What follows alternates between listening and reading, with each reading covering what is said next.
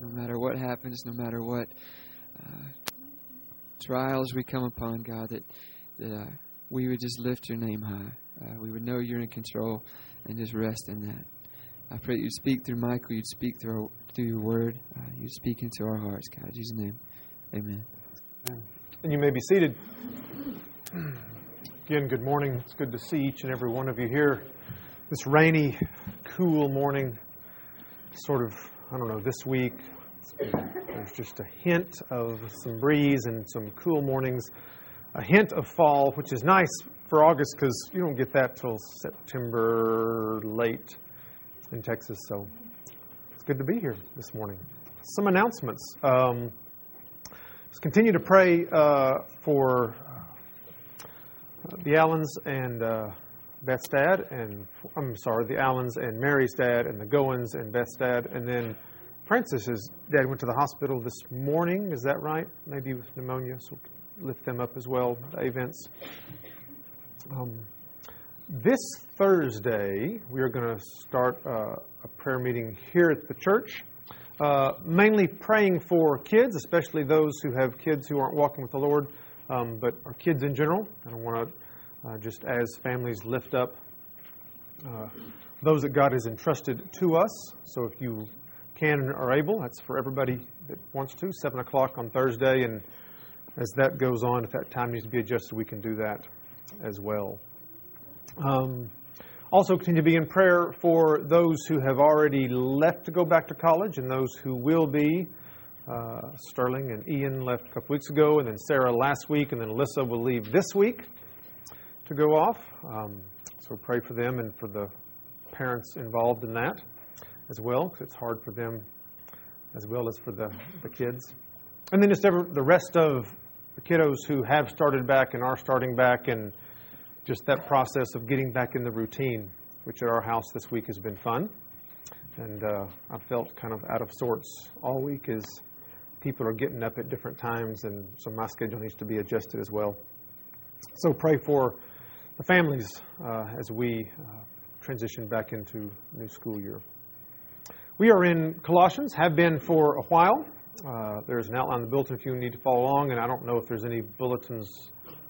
There are some back there. If you need one, you can grab one. It won't bother me if you need to get up. You can do that. We're in Colossians chapter 3 this morning, as we have been the last couple of weeks in verse 18. But as I said a little while ago, I kind of feel like Linda's got some. Thanks. If you need one, raise your hand. She'll hand you one. I said, I kind of feel like, because I have been spending a lot of time just thinking and reading and praying through these two verses, that I've lost sight of the forest for the trees. I want to back up, make sure we're all in the same place, and then move forward as we talk about the role of wives this morning. We entitled this walk through Colossians as Don't Think Outside the Box, because our goal is to get you to live all of life in one box, so to speak, that box being the gospel, that we don't segment out our life into 100 different categories of work and of recreation and of relationships and now husbands and wives and parents and kids. We don't segment our life into 1,000 categories. There's just one category. And that category is the gospel. And everything we do needs to be done through that lens, so to speak. So we spend a lot of time talking about that.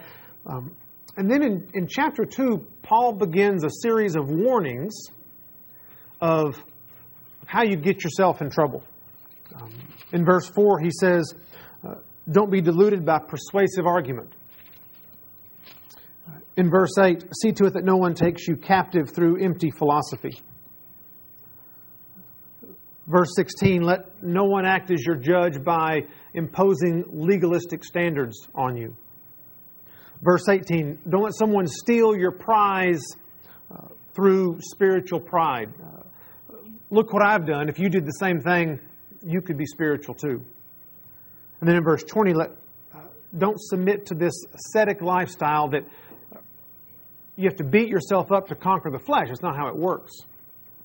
But then he explains how it does work. He says, if you have died with Christ, and if you've been raised up with Christ, which is the gospel, the death and burial and resurrection of Christ, if that's true about you, then you need to live in that reality. You really have died to sin. I don't know where we were. We were dead. We were dead to sin. Oh, that we put off those things that are selfishness or greed, those things that manifest themselves in selfish behavior and also in our words as we react in anger instead of respond in love. And then it says we put on, we clothe ourselves, we remind ourselves on a regular basis that those attributes that are always other-focused should be our attributes, the chief of which is love. That if I'm doing things in love, which we defined as sacrificial action towards somebody, then selfishness will necessarily go away. It has to. So that's the backdrop. And then there's that white space between 17 and 18 that really shouldn't be there, because all Paul is doing is saying, now I want to apply this to the three most important relationships that went on in that culture in that day. Husbands and wives, parents and children, slaves and masters. This idea of you being dead to sin and alive to God, this idea of putting off the selfishness and putting on love, putting on an other-focused behavior. Here's what that looks like if you're a husband or a wife. Here's what that looks like if you're a parent or a child. Here's what that looks like if you're a slave or a master. And we've spent the last couple of weeks talking about husbands and wives.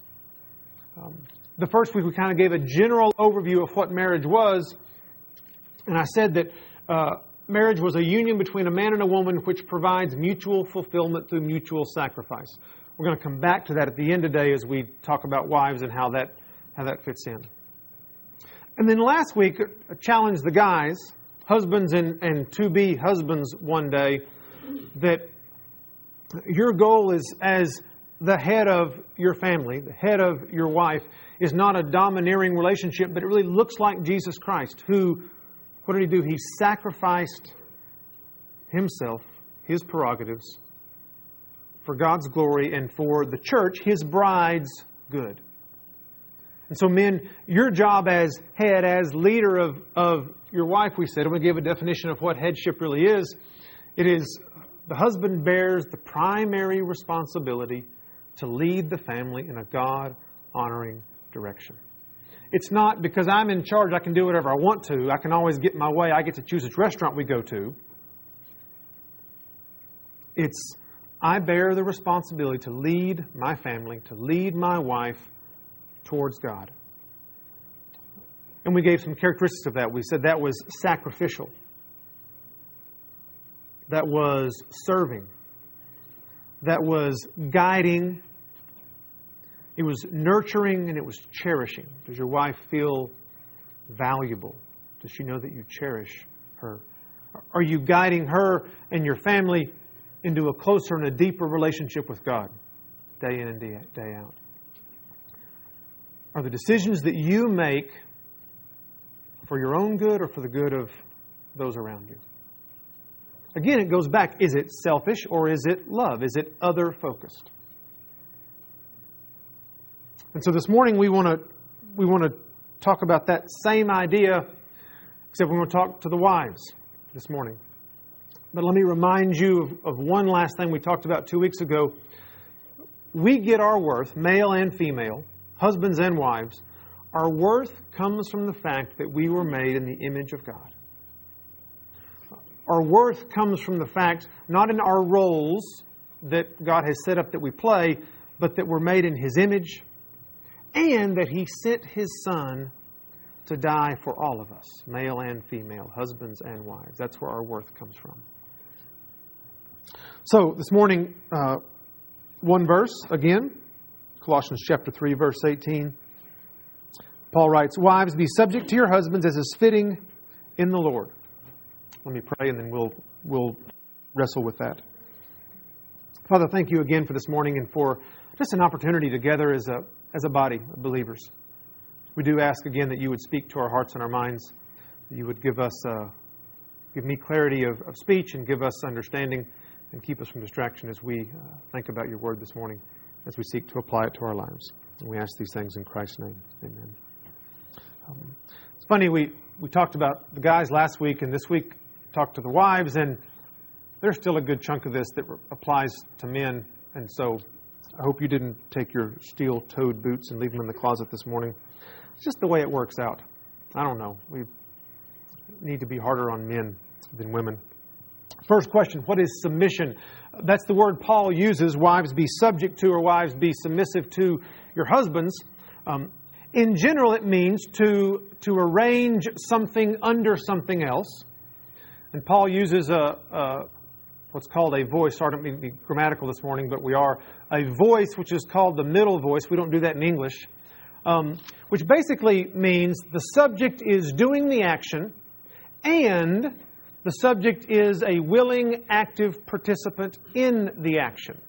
It's called the middle voice.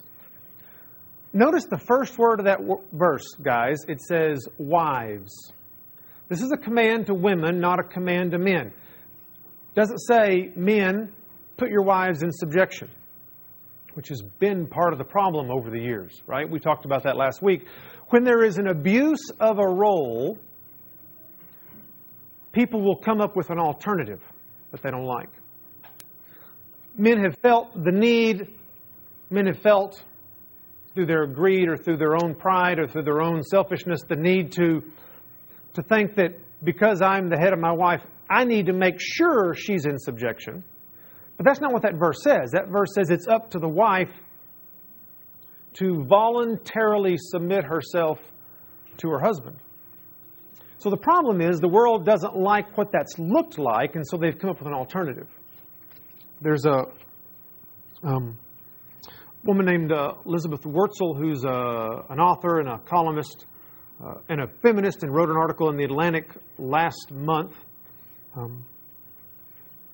And she said that women can't claim motherhood as a job because, and her quote is, a job that anyone can do is not a job. And that probably should offend some of you, not just on the surface reading, that's offensive enough, but the underlying message and what feminists have found themselves doing is, ironically, becoming the men they despised. Because they have now said, I don't like this, and so this is our only other option. You have to enter the workforce, and if you don't, you're against our cause. They've become the new master. Right? They didn't want to be told what to do, and so now they've been relegated to having to tell someone what to do to fit their agenda. There's a better way. And God lays it out clearly for us that, wives, your responsibility in Christ is to submit yourselves to your husband. Now, let me give you a way of looking at that may seem a little different. A definition of submission. This comes from Kathy Keller. She's the wife of Tim Keller, who preaches at Redeemer Church in Manhattan. Submission is loving and encouraging the leadership a husband provides. See, that word submission has a horrible connotation in this culture. And what she's done is looked at what the Bible really says, what the woman's role is, and says, well, here's what that means in terms that may be a little more palatable for our culture. Because submission means, in our eyes sometimes, master-slave. It means someone telling you what to do at all times, which is not at all what Paul is talking about. Not in the word he uses, and not in the tense he uses, not in the voice he uses. The woman has the responsibility to voluntarily put herself under the headship of her husband. And that's not just an action, as we've talked about before. So there's always an attitude behind what we do as a believer. All right, one of the verses that maybe you've taught your kids because you like it. Do everything without complaining or arguing. Right? Because we care about the attitude, not just the action. Right? We don't want them going off to their room grumbling, yeah, I'll clean my room, right? Mumbling under their breath. We care about the heart issue. Well, so does God. In everything. And so if the wife loves the fact that God has made her husband a leader in her family, and if the wife encourages that leadership, then is that not submission? Is that not doing what God has called her to do? I love the fact that God has given you a role in this marriage, and I'm encouraging you through prayer and through my words and through my actions to continue to be the person that God has called you to be. Guys, wouldn't you love if your wife was encouraging that way? And that sounds, and I don't mean it to be just, we're going to make it sound different so it's better. It is that way. That's what God has called us to do, and I'll spell that out a little bit more clearly in just a little bit, but that's what God has called us to do. He adds a phrase, as is fitting in the Lord. What he means by that is your submission appropriate? Right? This is not an unconditional submission to whatever my husband says. Obviously, if he's asking you to do something illegal or immoral, you have the biblical right to say, no, is it fitting in the Lord for me to be under your headship? That's why we would encourage and counsel women who are sitting under an abusive husband to remove themselves from that situation. That's not fitting to undergo that. It's not fitting to be forced to do something that's illegal or immoral. The third thing that I want to talk about comes from the end of that passage in Ephesians where we talk about husbands and wives in chapter 5. Paul ends that passage by saying, and wives, respect your husbands. Part of that loving and encouraging is, in your words, do you build up your husband? And in public, do you never tear him down? Respect for your husband means that he should never have to worry that when you're with your girlfriends out in public or with someone else, that something's going to come out of your mouth that would lower him in the eyes of someone else. He may be a scoundrel, but it's not your place to point that out to other people. In public, in general. It is your place, as you love and encourage him, if he's being a scoundrel, if he's involved in sin, to get help. That may be going to someone in leadership in the church and say, my husband's involved in this, I need help, right? Nothing wrong with that, but just out and gossip, you should have seen what my husband did the other day. That does not show respect, and we are called as believers to respect those in authority over us, and as wives to respect our husbands. Next question. Why is it hard to do that? Not just for wives, but people in general, but wives specifically. We go back to the garden. Part of that curse, God said, your desire will be for your husband and he will rule over you. There's this tension that entered in. When Eve took control and said, hey, Adam, let's do this. And when Adam acquiesced and played the passive role, introduced friction that we all live with. And so part of the reason that it's hard is our own selfishness. The flesh says, I don't really want to submit to someone else, whether it's my husband or the government or anybody else. I don't want to. I want to be selfish. Guys, it's hard because I don't want to sacrifice for someone else. I don't want to sacrifice my wife. I don't want to serve her. I want to do what I think's best for me. And if that means telling her what to do or having her serve me, then I'm going to do that. It's hard because our flesh is selfish. It's also hard because the world tells us we shouldn't act that way.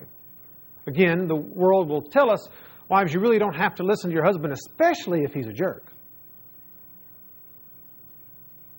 And guys, the world will tell you either we get mixed messages. Either A real man is a man who's strong and domineering and powerful, or the media also presents the image of men as weak and passive and not involved at all. And so we're discouraged by the world that doesn't buy into these roles.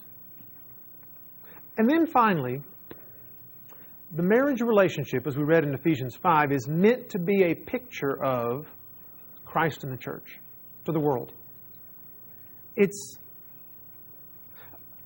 a wonderful, loving, well-functioning marriage is a gospel presentation to the world, and Satan doesn't like that. And so he will use any method he can to wiggle in and cause conflict and strife and those temptations that run through our mind of, why do I have to do this? If I'm really the head of my family, God, why do I have to sacrifice for her over and over and over and over again? And so our flesh and the world and the devil will fight against a proper marriage and cause strife and conflict. And what we have to do, Paul would say, is set your mind on things above, not on things that are on earth. That's where we get the power and the ability to do what God has called us to do.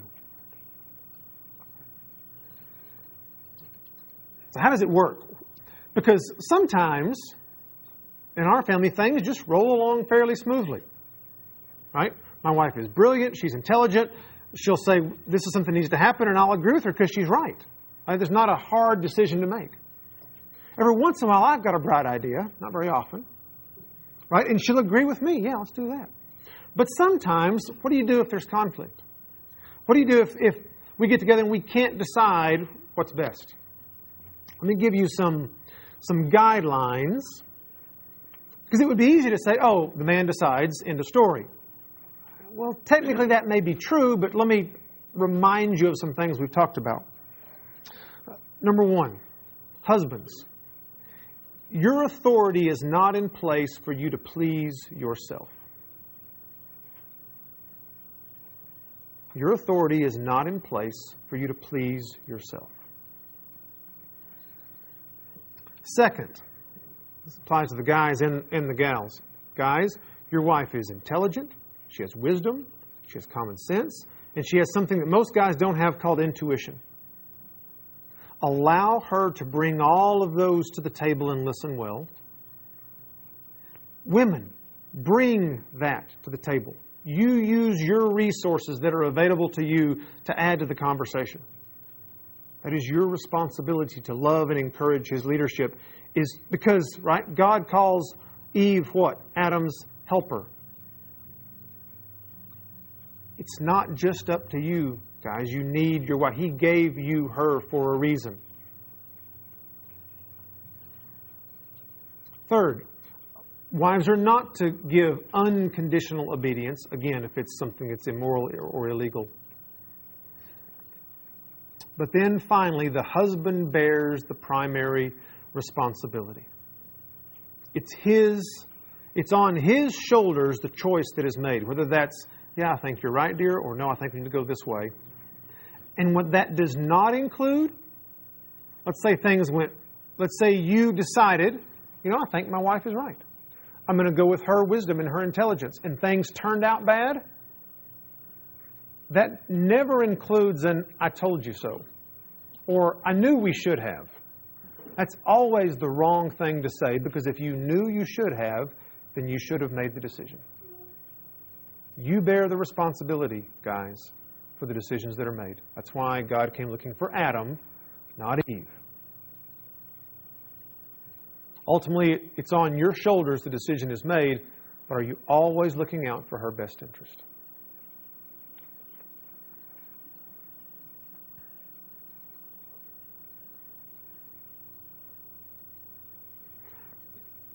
The final question is, why can we do that? What's interesting is, for both the husbands and the wives, Christ is our example. For both the husbands and the wives, Christ is our example. Guys, Christ is your example because being in the form of God, Paul says in Philippians, He did not consider equality with God something to be grasped. He gave it up. As head of your family, are you willing to to always give up your prerogatives, your rights, and let your wife have her way if it's something that's not of grand spiritual nature? What if you let your wife choose every single time where you went to eat? What if you let your wife choose every single time if something was going to be, probably because she knows better, something redecorated. That's why you should do that. But if not, what if you let her choose every single time because you're sacrificing your rights for something she wants? Because in the grand scheme of things, it doesn't matter what color the carpet is, or what color the dishes are, or what color the blinds are. What if she gets her way every single time? Is that a bad thing? Well, but that's risky. She might begin taking advantage of my kindness. Yeah, she might. And the church might ignore the fact that Christ gave His life. Right? Whenever we fit into the roles that God has called us to, there is a risk that someone will take advantage of us.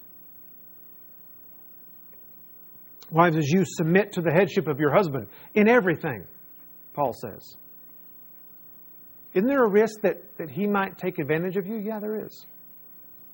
Isn't there a risk that he might start to become domineering if you always say, I trust your decisions? Yeah, there is. That's right. But Christ is the example, guys, for you because He sacrificed. Christ is the example for you, ladies, because being fully God, He submitted to the Father's will. Even to the point of death on a cross. He said in the garden, not my will, but yours be done. Is there another way? Hey, God, I'm just as smart as you, right? In a weird sort of way, because I'm fully God. Can't I make the same decisions? Can't we do it a different way? But not my will, but yours.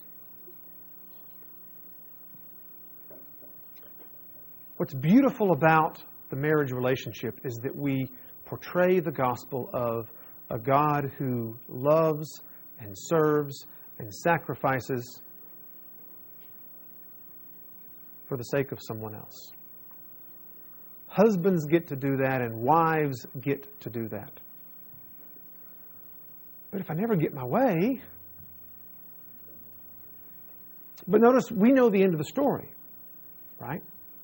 Christ sacrificed, Christ gave up everything as God and as Son, as, in one sense, the head and as the submissor.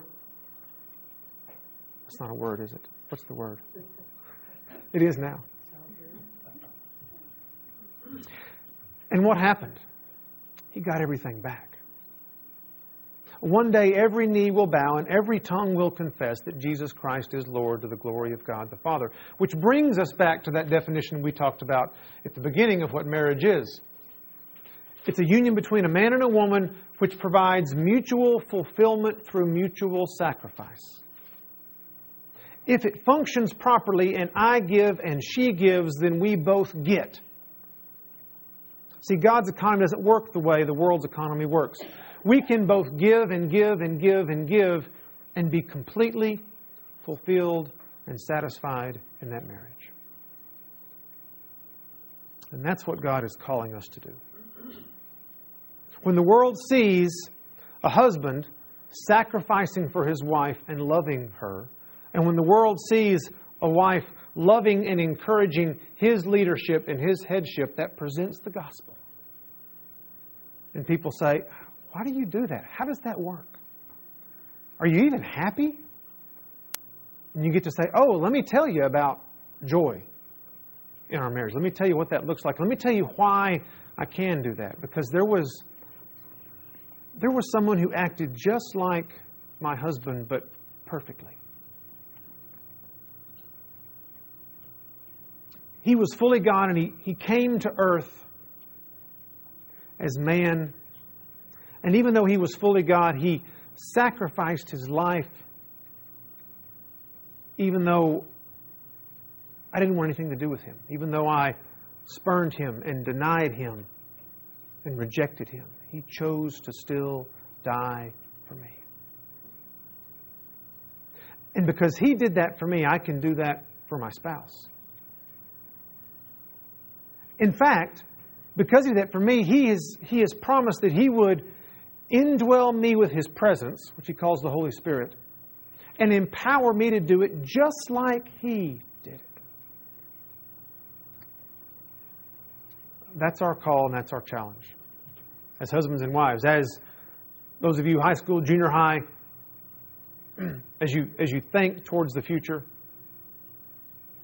am I developing those characteristics now of other-focused life? So that when I get married, if that happens, I can step into that role, whatever role that is, already being used to being used, already being used to sacrificing, already being used to giving of myself to other people. And may smooth out some of the rockiness of life and marriage.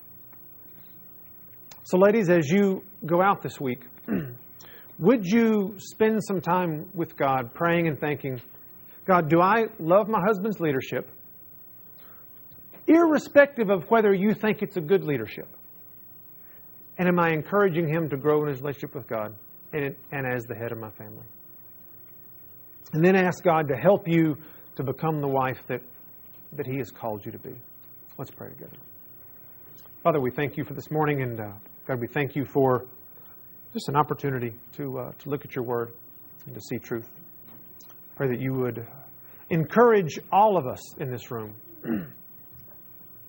to model You as we live out lives that are sacrificial for the ones we love, especially those of us who are husbands and those of us who are wives. May we present the gospel not only to our kids as we love each other, but to the world at large. And we ask these things in Christ's name. Amen.